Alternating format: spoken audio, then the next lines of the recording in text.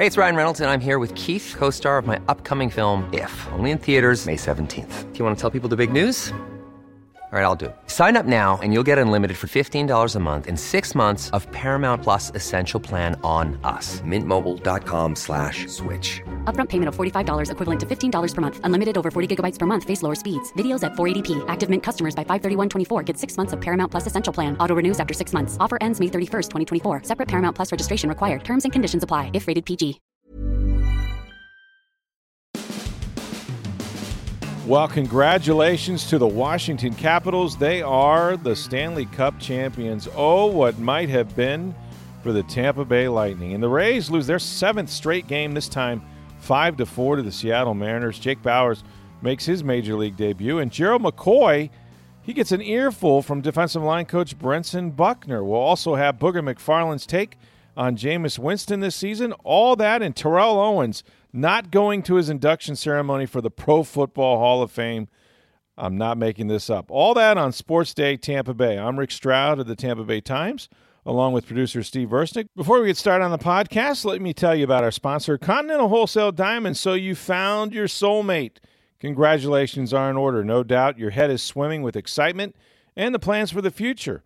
And it's not just about the proposal. In particular, what about the engagement ring? Do you want to surprise her with it when you propose? Or maybe you want to shop for it together. No matter what you decide about the how, the where is the easy part. Visit my friend Andy at Continental Wholesale Diamonds. That's where you're going to find the best engagement and wedding rings. You're going to see brilliant diamonds in every cut imaginable. They have loose diamonds as well as those mounted on precious metals, and the choices are available. They range from classic to traditional to unique, and those that are also trendy. And the best thing about Continental Wholesale Diamonds, well, it's wholesale prices. No pressure. You're going to come in, and he's going to show you whatever catches your eye. He's going to help you to decide that perfect diamond for your fiancé while being respectful of your price range. Plus, you're going to learn the finer points of shopping for diamonds in the process. Guys, go see Andy. I'm telling you, you're not going to beat his prices. It's Continental Wholesale Diamonds. That's where you pay wholesale. It's where I shop, and they're at 1715 Northwest Shore Boulevard, Suite 150, right next to the Penthouse Club. So, Steve, how about the Washington Capitals? They beat the Las Vegas Knights 4-3. They win the Stanley Cup. They've been playing, I guess, hockey. This is their 44th year of hockey, and they get it done. And it's on the 14th anniversary, no less, of the Lightning winning their Stanley Cup back in 2004. Alex Ovechkin is a Conn Smythe winner. He was a leading goal scorer in the playoffs. Here's the question of the night I have for you, and we can bat this around a little bit. Should the Lightning feel better or worse that the Caps won the Stanley Cup? Well, they were the only team to take them to 7 games. They had a 3-2 lead against them. See, now you're making me feel close. worse. They were close.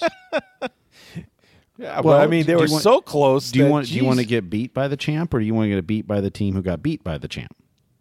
I think this makes you could make an argument that the Lightning were this year were the second best team, even though they didn't obviously make it to the Stanley Cup final. So Las Vegas would take issue with that, but they were in the Western Conference. But certainly they did a better job against the Capitals than Las Vegas did, because they did take them, as you said, to 7 games. They had a lead, needed to win 1 out of the final 2, didn't score and didn't get it done. But short of the Washington Capitals, is a pretty good argument to make. Now, having said all that, how bad do they feel that if they could have just won that series and put them away, they probably, I mean, I just looking at how, and I know they're a different team than the Capitals. I mean, clearly it would have been a different series, but I still think the Lightning would have won that series against the Las Vegas Knights. I think the Vegas matchup was a much better one for them than the Capitals.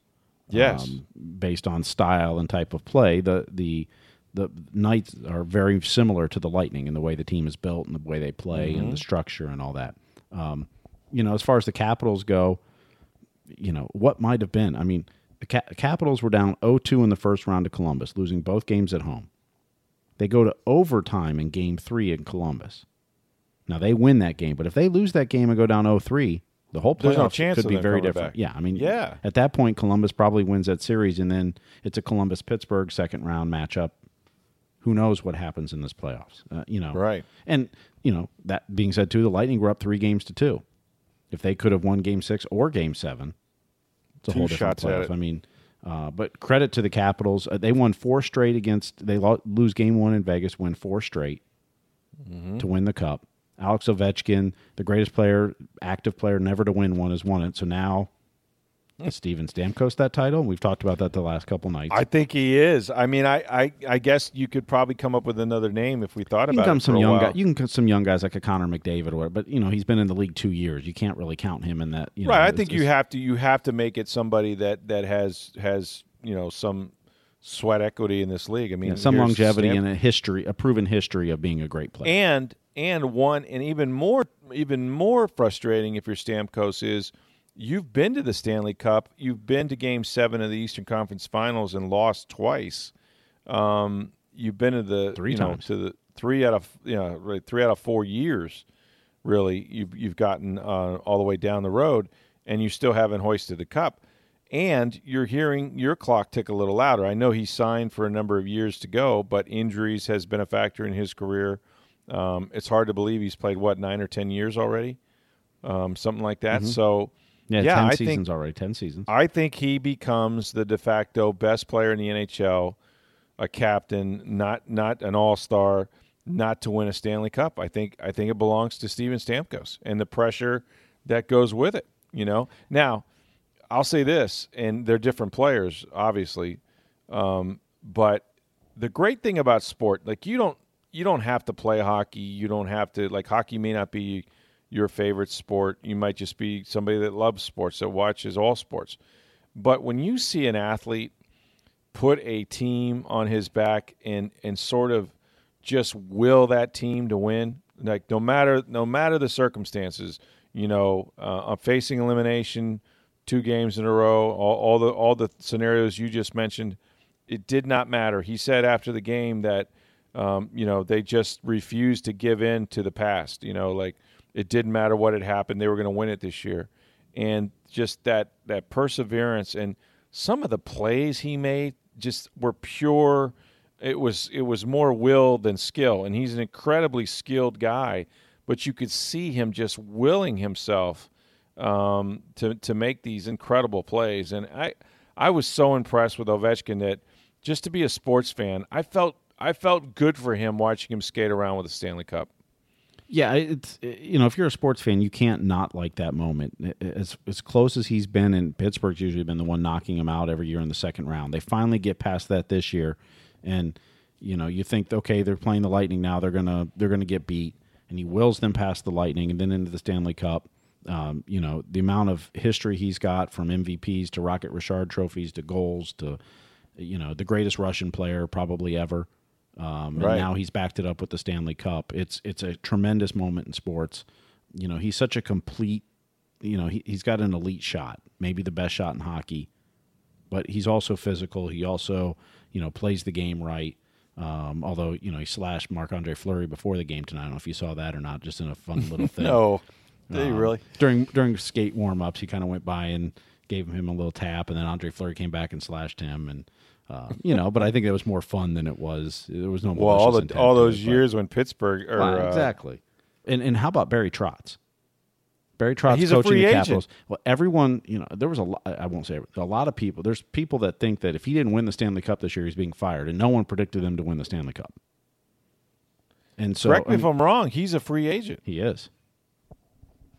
So now I'm guessing that he'll be back. I can't believe he'll stay. Yeah, but But there's a lot of people that money. thought even getting the Stanley Cup wasn't enough for him.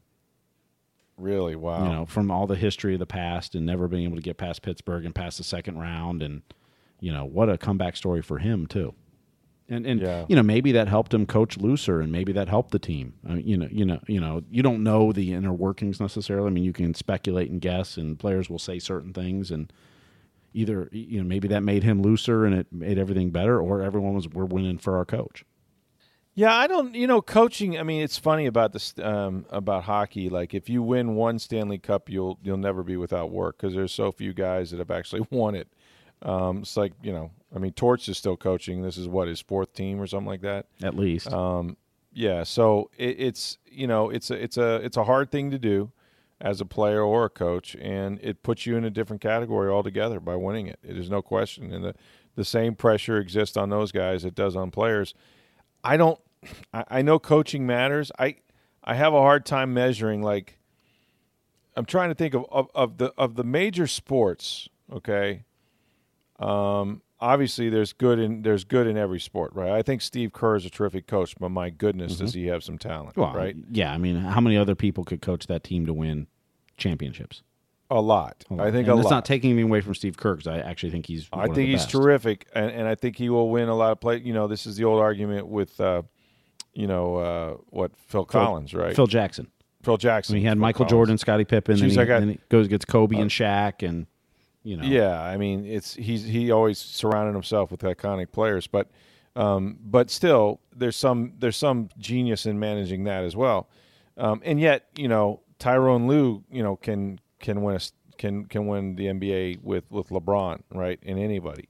So in baseball, all you have to do is look at the salaries, and they'll tell you that there's not a lot of feeling that the manager. Now I know Joe Madden is one of the better ones, and he makes a lot of money, and he hasn't he's won a World Series now with the Cubs, which potentially puts him in the Hall of Fame with the number of wins and things, but there's not that many managers that have like multiple World Series wins. So I don't know the impact that a baseball coach has. Football, I think, no question. Look at Bill Belichick. You look at, I still think good organizations win, but coaching is definitely, a direct correlation to winning there. I think football teams and their head coaches are big. I don't know how to measure it with hockey. I mean, you would know more than me, but I know it matters, but I don't know how much it matters. It definitely matters. I don't know if it's as much from the X's and O's standpoint as, say, football, where you're calling every play, whether offense or defense, and the coaching really does matter. But yeah, because of the nonstop action up and down the ice, I don't know if it's so much from an X's and O's standpoint. Although your system, your structure, your line changes, and the lines you're rolling out there, and the matchups you're going to play. I mean, there is a lot of coaching to it. It's not that it's not, but I think there's more to the grind of the season, the psychology. I think more of that than, say, in a football season per se. Right. And the best thing about the Washington Capitals winning this, of course, is that not only did they win it, but they won it in Las Vegas. Yeah, what better? You'd rather win the cup at home, but I wonder if they can find some place to celebrate. I hope something's still open tonight for them to celebrate. Yeah. The Denny's is all they got. I mean, it's not like you're in Columbus, Ohio. I mean, it's going to be like the Hangover meets the Stanley Cup. I mean, I just hope I hope they don't lose Doug or the Stanley Cup. Doug is back. He's back. Because we're the three best Capitals that anyone could have. And then you're going to have, like, the Tiger and the whole, Mike Tyson's going to show up. Imagine the pictures. I mean, the Stanley Cup has its own, I'm sure, X-rated history onto its own. But you're right, man. Those guys could get in some trouble tonight. I mean, they really could. I mean, can you marry the Stanley Cup? Because there's probably a chapel that's open. If it can be done, it'd be done in Vegas. I'm sure. I mean, somebody's taking that thing to the Bunny Ranch tonight. You just know it's going to happen. So hopefully not too many wives made the trip. But, yeah, it is the place to celebrate. And there were – and rightfully so, right, because they've waited – again, this is like their 44th season. But there were a lot of Cap fans in the house. I imagine what they paid for those tickets tonight. I think I saw somewhere where there was some center ice tickets went for $32,000. $32,000. But Las Vegas are used to paying that, right? All the boxing matches and the high rollers and the big events. Look, if you're a Washington fan and you've never had a championship, and your city hasn't had a championship since 1992, and you got a chance to go to Vegas to win it in Game 5, why wouldn't you if you got the cash? What is it better? The Vegas fans apparently went, well, we're down 3-1. Let me make some money. Buy next year's season tickets. Right. Yeah.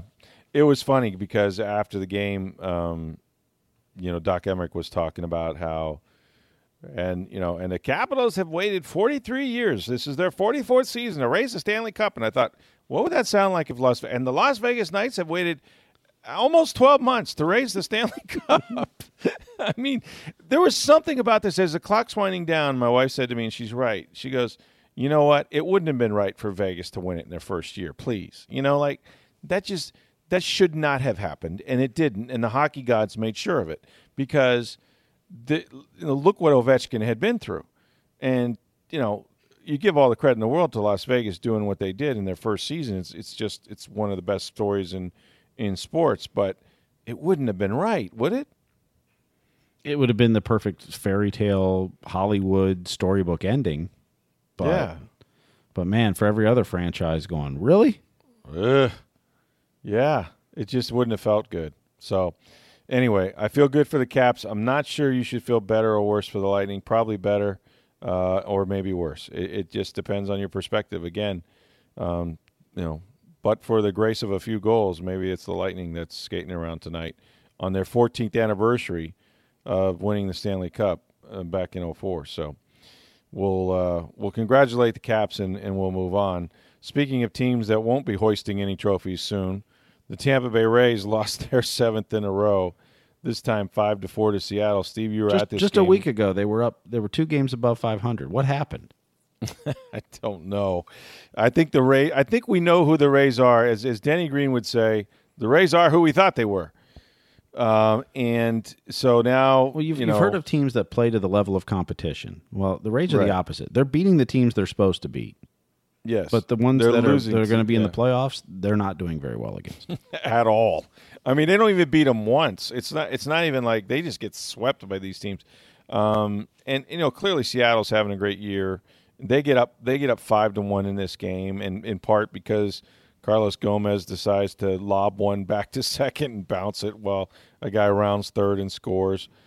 Just bad ball. Denard Span took out some revenge for being traded. Yeah, he did. Boy, he blasted one to right field, scored a couple runs. And then just for good measure, the Rays rallied a little bit in the 9th inning. They scored 3 runs with 2 outs. Alex Colomé, though, closes it out, and so he gets a little revenge as well. But in typical Alex Colomé fashion, he made it interesting. He got it done. He made it exciting. He got it done, and he celebrates at the Trop. But the story of the night was going to be Jake Bauers, who, of course, made his Major League debut.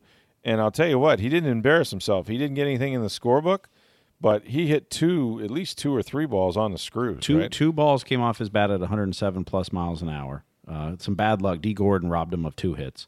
But he was 0 for 4 for the night. Had a questionable called third strike on a check 3 swing in the 9th, but made a fantastic play, I think, in the 5th inning on a foul ball over the rail at the dugout. Yep. So now we have a first baseman that can catch the ball. He's really good. I mean, that's a strength of his. I mean, he's a very smooth fielding guy. He handled a couple balls off the bat as well.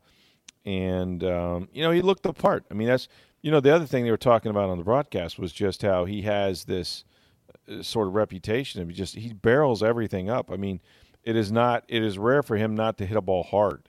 Mm-hmm. And he did. He hit the ball hard all night long. They were just at people. So I think the other one was 95 miles an hour that he put in play. Yeah. So 2 at 107 and 1 at 95. He hit some ropes, and I think. Look, I mean, I don't know. This might be who the Rays are, and certainly their pitching is just an absolute mess right now because of the injuries, and now you got Archer on the DL, and the Tommy Johns and everything that's gone on with that. This whole bullpen thing. I mean, Stanek had trouble in the first inning. They're walking too many guys. I mean, that's ultimately what walks kill you. Yeah, they come back to score. They're leadoff walks. I mean, they bring in Pruitt, and he walks his first batter he faces on 4 damn pitches. I mean, you're either not getting it done in the bullpen or – and it is a human game, right? But it's like I know these guys are trying to be fine and execute pitches and not throw it over the middle of the plate, but it is hard to believe that you have one job, throw strikes, right? I mean, we saw Max Scherzer, who has just great stuff. I understand that. But he had the immaculate inning the other night, and it's like he threw 99 pitches in the game. 81 were strikes. Yeah, I mean, he just absolutely he could throw everything over the plate, and to come out of the bullpen and not be able to throw a strike, just buries you, And of course, it wound up hurting Pruitt and the Rays. So they lose this game, I don't know what's going to happen in the future. I do want to see more of Bauer for sure, and more of what they got down in Durham, Steve. I think, it's only a matter of time before we start seeing other players. I think up. Willy Adames will be up before you know it. Not sure where they'll make room for him on the roster to do that. Right. Probably Christian Arroyo will be sent down. He's not playing much right now anyway, so you probably want him going back down to get some playing time. Because Duffy's your third baseman. Yeah, but I'd like to see Adames up for sure, and then maybe another couple guys come up at this point. If you think they're ready for the big leagues, don't rush them here. But if they're ready, Willy Adames we saw for a couple games as Joey Wendell had paternity leave earlier this season, and he looked pretty good for the first couple games. So now he got his feet wet. Let's bring him back up permanently now.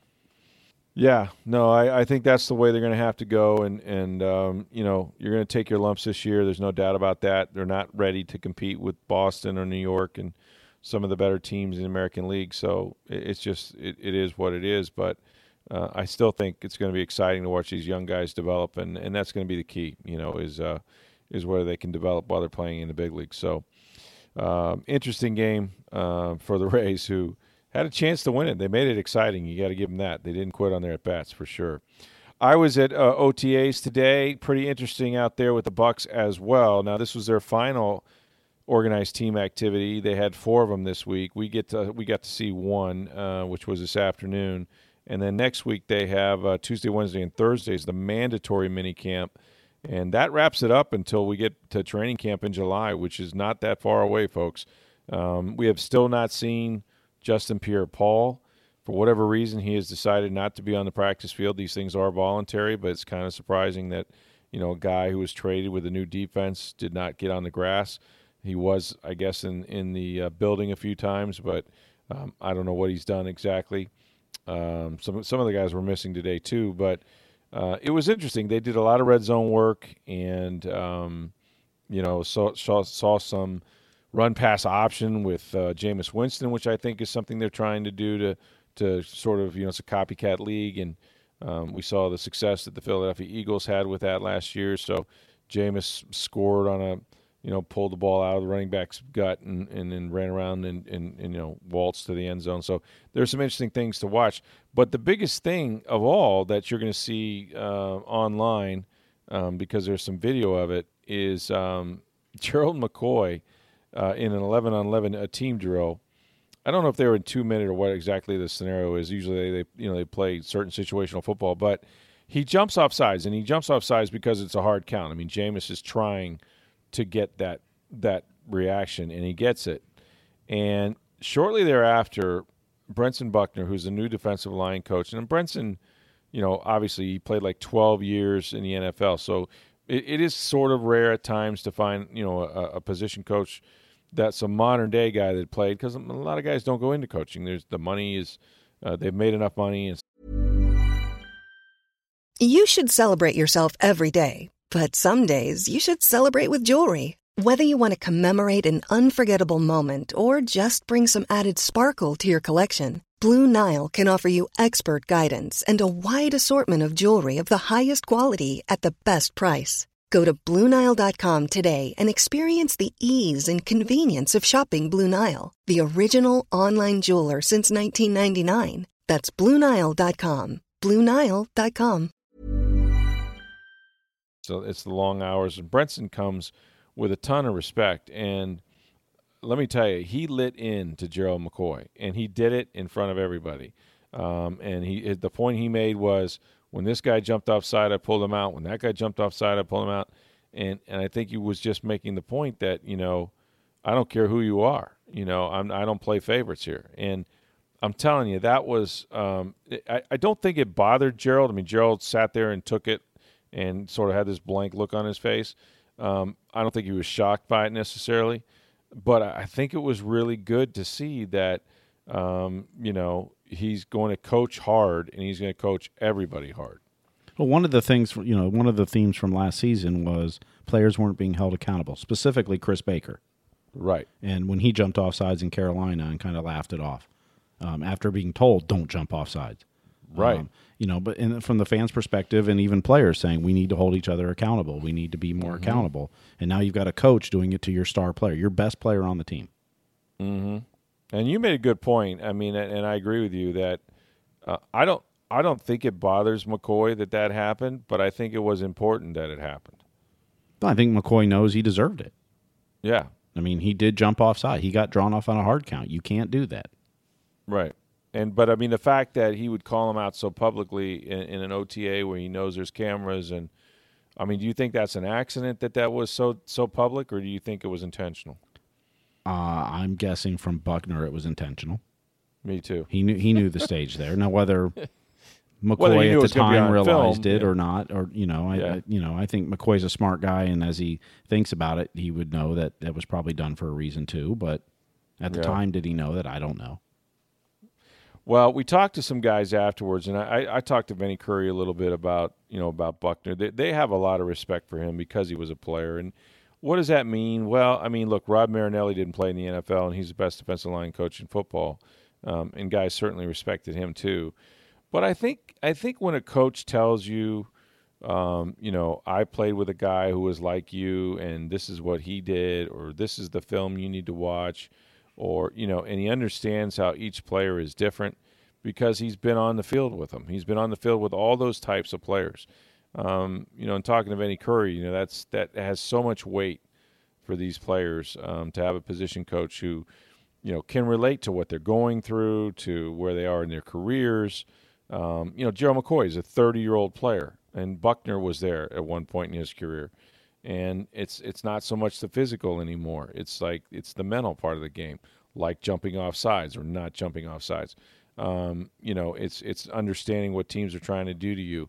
And so, for Buckner, he's had all these experiences, and that's just sort of what you hear from, the players. And again, we had a couple today with Noah Spence and some others, but they all, to a man, just really respect. And they all mention, Buck doesn't have any favorites, man. He holds everybody accountable, and that word is the one we heard, like you mentioned, at the end of the season last year, where the players didn't hold him accountable. But I think it starts with your head coach, and in time, these guys will do that. They will all be accountable to each other, and they'll become one unit. And they were the last group off the field today, and that was not an accident either. I mean, they all, after they meet as a team, every position usually gets together and then breaks it down. And the defensive line were still out there talking for a long time, and then got together and walked off together. So it's going to be an interesting group to watch because you got Bo Allen, you got Vinny Curry, two guys from the Super Bowl Eagle team that were part of a rotation, and that's what they're talking about. It's not the number of plays; it's the plays that you're able to play hard. And so you may not see Joe McCoy play 60 plays. You may see him play 45, but are they, are the 10 in the fourth quarter the ones that make the difference? So pretty interesting. And now we're down to 3 mandatory days where Jason Pierre-Paul has to come or will get fined, and we'll get to see them all together next week. The practices won't look any different. They're not open to the public. They're still not in pads. There's not a whole lot really distinguishable other than all the players have to be there. But but we're getting to that point now when they come back in July, it's getting ready to play your preseason game, and they've got one trip to Tennessee where they play the Titans, and they're going to have a joint practice up there. So there'll be some extra things in training within the structure of training camp. But before you know it, man, the football is here, and it'll be a little break away, and then we'll go on vacation a little bit, but. It's incredible just how fast this thing has gone. So I mentioned I had a chance the other day to sit down with Booger McFarland. We're going to be doing a lot of stuff, in the future on Booger. I got like a 2-part interview that you guys will be fascinated to listen to. But in the context of or the opportunity to sit down with him, I ran through some topics with Booger just quickly. And of course, he's now going to be part of the Monday Night Football crew, going from college where he was on Game Day and. The SEC Network and did the ABC broadcast last year, now doing the NFL. And certainly he's familiar with this franchise and has been watching the Bucs ever since he played for them, obviously, and had some thoughts about Jameis Winston. And, I wanted to share these with you because I thought his insight was pretty good and I really pretty spot on. So here's Booger McFarland talking about Jameis Winston? Bucs at a crossroads because I think they've made some bad personnel moves. I think Jason Light will tell you. He's tried to rectify that by building up the offensive defensive line this year. Last couple of years, I think he failed at that. Some of that's not his own fault with the health of some guys. And I think the franchise has been snake bit a little bit. You go back to Carl Nicks. Paid him a lot of money, is told, never really performed. J.R. squeezed a lot of money to the back. So they've been kind of snake bitten a little bit. Ultimately, the success of this franchise is going to depend on one thing, and that's Jameis Winston. Number 3. It's going to depend on him. He's such and we don't know as we sit here what's going to happen with whatever investigation and the outcome of that, but what do you make of Jameis Winston? On the one hand, he has shown signs of being that guy, right, and put up big numbers. But he's won 18 games in 3 years. And at what point does the winning have to be the measure of the quarterback, even though it's a team sport? I think winning is a factor, but I would add another word to it. He's got to play winning football. All right? Wins and losses can't be stuck on a quarterback. It's got to be winning football. He's got to put himself in a position where his team can win. Because if he goes out and he walks off the field and his team is up in this late fourth quarter and the defense has got to make a stop and they don't, that's not on him. So he's got to play winning football, meaning he needs probably a 3-to-1 turnover TD to interception ratio. I think the best quarterbacks in the league are 3.5 to 1. In this day and age with the way the game's officiated, 65% completion, 60 to 65 is pretty much like that's normal. He's now. Kind of there now. Yeah, that's where he needs to be, 60 to 65. And I think he's got to understand how to be a leader. To me, his next step has nothing to do with the physical tools. I think the physical tools will happen. Like this is natural. Like you continue to get better. He wants to be a leader so bad. I go back to New Orleans, the licking the fingers and all that. That's manufactured. At some point, he thought about, hey, this is what I'm going to do. No. The best leaders I've been around, they never tried to lead. All they tried to do is be themselves. And their work ethic and their ability to go above and beyond what everybody else did showed. But he is himself, it includes a little bit of this rah, wide open, let's go. And that needs to, you got to understand how to temper it. I'm not saying be somebody different because Tom Brady's always getting fired. People, he's over there headbutting, and so there's always going to be some of that. But how do you don't manufacture it? Don't manufacture it. And the greatest, if you look at the best quarterbacks in the league, they all have a similar look. I'm not saying that. I'm talking about physical, how they carry themselves. They step to the press, they step to the podium, they look a certain way. You see them in public, they look a certain way. You listen to them talk, they talk a certain way. The way they lead.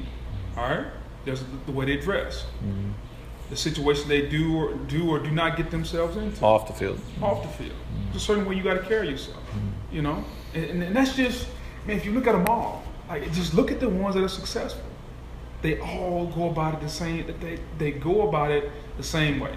They take the heat when they're not supposed to take it. They take the success probably when they're not supposed to take it.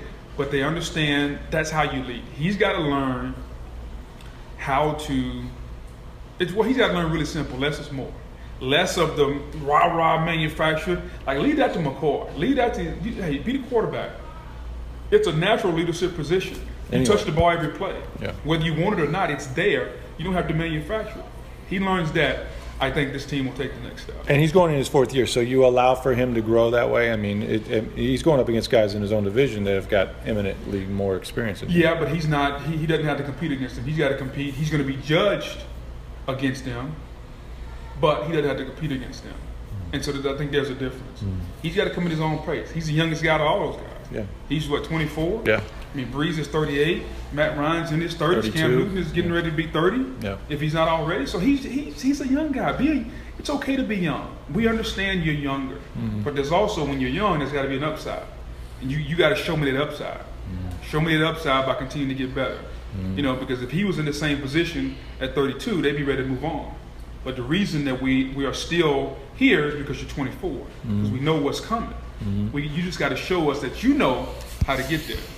So again, and we've heard this now several times. We've heard this from Todd Monken. Now we hear it from Booger McFarland where, Jameis doesn't have to try as hard. That the position itself is one of leadership. You just have to focus sort of on your job, and everything else kind of comes naturally around it. And it is, as you mentioned, it's whether it's the licking the fingers or that sort of thing. Getting up in front. Too much of that was a little staged, and he just needs to let it come from his natural leadership position, and everything should flow from that. So, pretty interesting takes by Booger McFarland, who again said, you don't really measure the quarterback by wins, but whether or not he plays well enough to win, whether or not he plays winning football. And winning football is sort of what I think what Jameis Winston has to get to. We make a lot of the record, the fact that he's only won 18 games in 3 years, but that's a function of the whole team. But how much of that is on Jameis? If Jameis does his job, does he put them in position to win each Sunday? That's going to be the step that he needs to make this year. The other story in the NFL, of course, was, and this happened in the afternoon, Terrell Owens, who, it took him, 3 years to finally be elected to the Pro Football Hall of Fame. Certainly deserving. I mean, numerically, if you look at his stats, one of the top 2-3 receivers in NFL history. And yet he was known as a bad teammate. I mean, everywhere he went, there seemed to be troubles that followed him, whether it was the Eagles or the Dallas Cowboys or the 49ers. There was always some friction and didn't always leave on the best of terms, needless to say. But he went to a Super Bowl and he played hurt, and, the Eagles lost, I think, to the Patriots that one year. And so, he accomplished a lot in his career. But he was always very sour about the fact that he wasn't a first-ballot Hall of Famer, and he wasn't even on the second ballot. He didn't make it either. And I know these voters, and let me tell you, it's not always, based on numbers or who they're up against. I mean, their personalities matter, and writers have long memories, and I don't want to say they punish guys, but they hold the first ballot part of it in sort of special reverence for people that do everything on the field right. And so, Owens had to wait. But you know what? Chris Carter had to wait. Art Monk had to wait forever.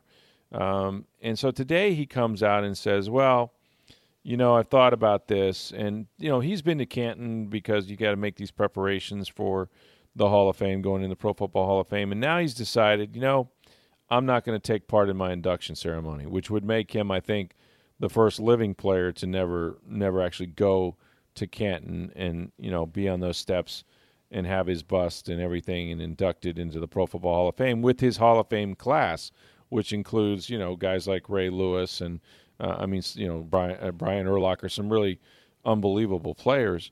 So what do you make of this, Steve? I mean, I just think this is who Terrell Owens has always been, and he's just demonstrating this now with the latest team that he's a part of, and one that won't really forgive him for it, by the way, and that is the Pro Football Hall of Famers. There's only 300 and something of these players that are in the Hall of Fame, living or dead, and now he's pissed off his new teammates. Well, maybe it's like Pete Rose. He's just going to have an autograph signing down the street during the Hall of Fame ceremony. I mean, he said he's going to do something special for it, and he'd have an announcement later. So maybe he's seeing all the money Pete makes around the corner from the Hall of Fame, and he's going to do that too instead of going to the ceremony. Although Pete's not invited, so I guess it's a little different. Is that what Pete did, by the way? He'd go to... Every year he does an autograph signing down the street from the Hall of Fame. Does he really? Yeah, or he used to. Maybe he doesn't anymore. I know he used to. Yeah, he used to do a signing. Going to Cooperstown, yeah. Yeah, they used to do that all the time. I mean, that's Pete's job as a professional autographer. That's his career. No doubt. And now this year they're offering $150. You can get a Father's Day video personalized of him wishing your father a happy Father's Day for $150. Yeah, but that's because his autograph is worth zero because he signed so many of them. Amazed how much he still makes for him. Really? Oh, he does signings all the time, and he ain't doing them for free.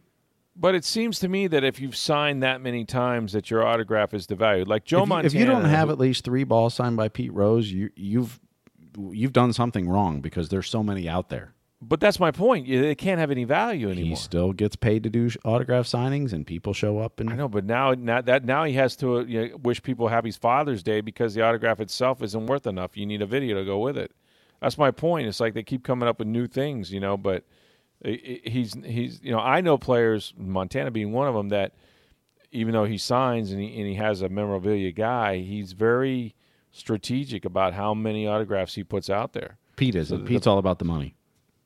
Well, they all get paid, but I mean, you're devaluing. I mean, that's all Pete has. I understand. Well, that's his career. That's his job if now. He's 25 cents an autograph, he would do it. He would just keep signing. But, wow, that's something.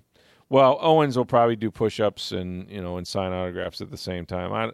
The guy is just sort of a fruitcake, but the backlash is, and I'm talking about from guys that are friends of his. Michael Irvin, who has been pretty supportive of Terrell Owens and him getting in the Hall of Fame. He had some text messaging going back and forth with him. He's pissed. I mean, he's really mad at Owens about this. He thinks he's making a huge mistake.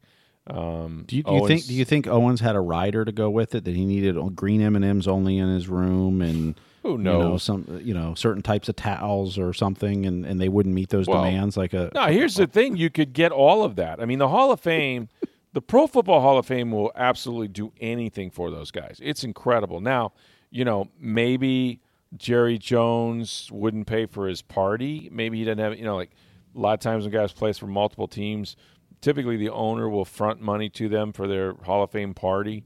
Maybe nobody wants to do that, whether it's Lurie or, I know Eddie DeBartolo would have helped him out. In fact, Eddie was like, what's his deal? Is no one paying for his party? But I mean, I don't know what his deal is, but the Hall of Fame will meet your every need while you're there in Canton. I mean, it's incredible how well they take care of these guys. In fact, when Mr. D went in, he wanted a teleprompter, and no one had ever used one before.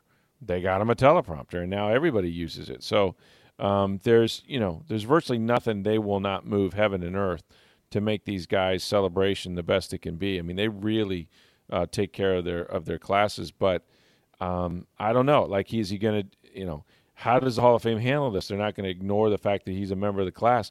Do they just play a 5-minute video and then move on to the next guy? Are we going to go live? We're going to see videos of him doing sit-ups in the driveway. I guess. I mean, we're going to go live to wherever the hell he lives, and he's there shirtless, and I mean, what exactly is this going to become? My guess is, and I'm just spitballing here, is that Terrell wants all this attention now, and you're right. He may sell out his own event. That might be part of it, but he'll get all this attention now, and then he'll get to August and decide, you know what, I think I will go. And that'll be another story, right? Mm-hmm. The prodigal son comes home or something. But he's such an attention-seeking guy and I know some voters that are like, you know what, that's why I didn't vote for him. And I wish I had never voted for him now. So, but it's too late. You can't take it away. He's going to be in the Pro Football Hall of Fame. He just may not do it in Canton. Hey, just to wrap it up, we mentioned a couple days ago 76ers president of basketball operations, Brian Colangelo. Remember the guy with the burner accounts? Yeah, well, he resigned without admitting guilt that he had anything to do with these accounts. They called it a resignation. Yeah, it was really a firing. But those are one of those resignations where they go, we'll pay you X if you'll say you resign versus us firing you. Yes. Let's make this easy. Here's a settlement. Go away. Yep. We're mutually agreeing to part ways, so I don't know if it was his wife, him, through his wife. I don't know how this whole thing, but let that be a lesson for all of you out there with your burner accounts, and you know who you are. And then the Rays, of course, they continue their series against the Seattle Mariners. It's going to be Wilmer Font going on the mound in one of these crazy, let's start the stopper. And then Matt Andriese will take over, and he'll get the bulk of the innings. I don't know how I feel about this anymore. What are they, 3-6 in these bullpen-type days? And I'm starting to think that it's not so much the first guy. I think the sort of reliever as the opener does okay. I think it's screwing up the guy that's coming in after him that is traditionally a starter. I think those guys don't know how to get loose. They've had some. I mean, Austin Pruitt, on Thursday night wasn't as good, but he had a 5 and a third scoreless to get a save. Yeah. I don't. The psychology of it for the players, I don't know.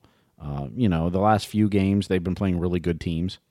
When you're doing this against Seattle, that's a really good team. Yeah, and actually to that point, I mean, Pruitt didn't pitch well.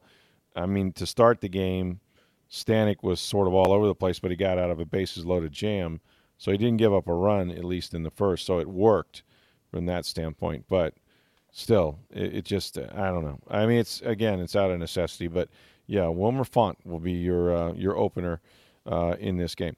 Hey, we're here every Monday through Friday. We love your feedback. We love that we've gotten a lot of interaction on Twitter from you guys. Some really good questions and comments. Keep those coming. You can reach us on Twitter at SportsDayTB. You can reach me on Twitter at NFL Stroud, or my email address is rstroud@tampabay.com. As always, we love for you to rate and review this podcast. That's important to us. Also important to us that you go to Continental Wholesale Diamonds and go see my friend Andy. I'm telling you, he's going to hook you up with that diamond ring, engagement ring, if that's what you're going to do, or maybe you're just shopping for some jewelry for your wife or girlfriend. Go see our friend Andy. He's going to take care of you. And Steve, they can find this podcast almost anywhere by now, right? iTunes, Google Play, Stitcher, TuneIn, iHeartRadio, SoundCloud, or any third-party app that's pulling podcasts from there. You can get it. You can subscribe to it so it's downloaded to your mobile device every day. You can like the episodes there too. Or if you can't find that, then go to tampabay.com/sports, and the latest episodes are always right there on the right side. That's all you got to do. Make sure that you do that and sign up. Listen to us every day, and we appreciate you doing that. I'm Rick Stroud of the Tampa Bay Times for Steve Versnick. Have a great weekend, everybody. We'll see you Monday.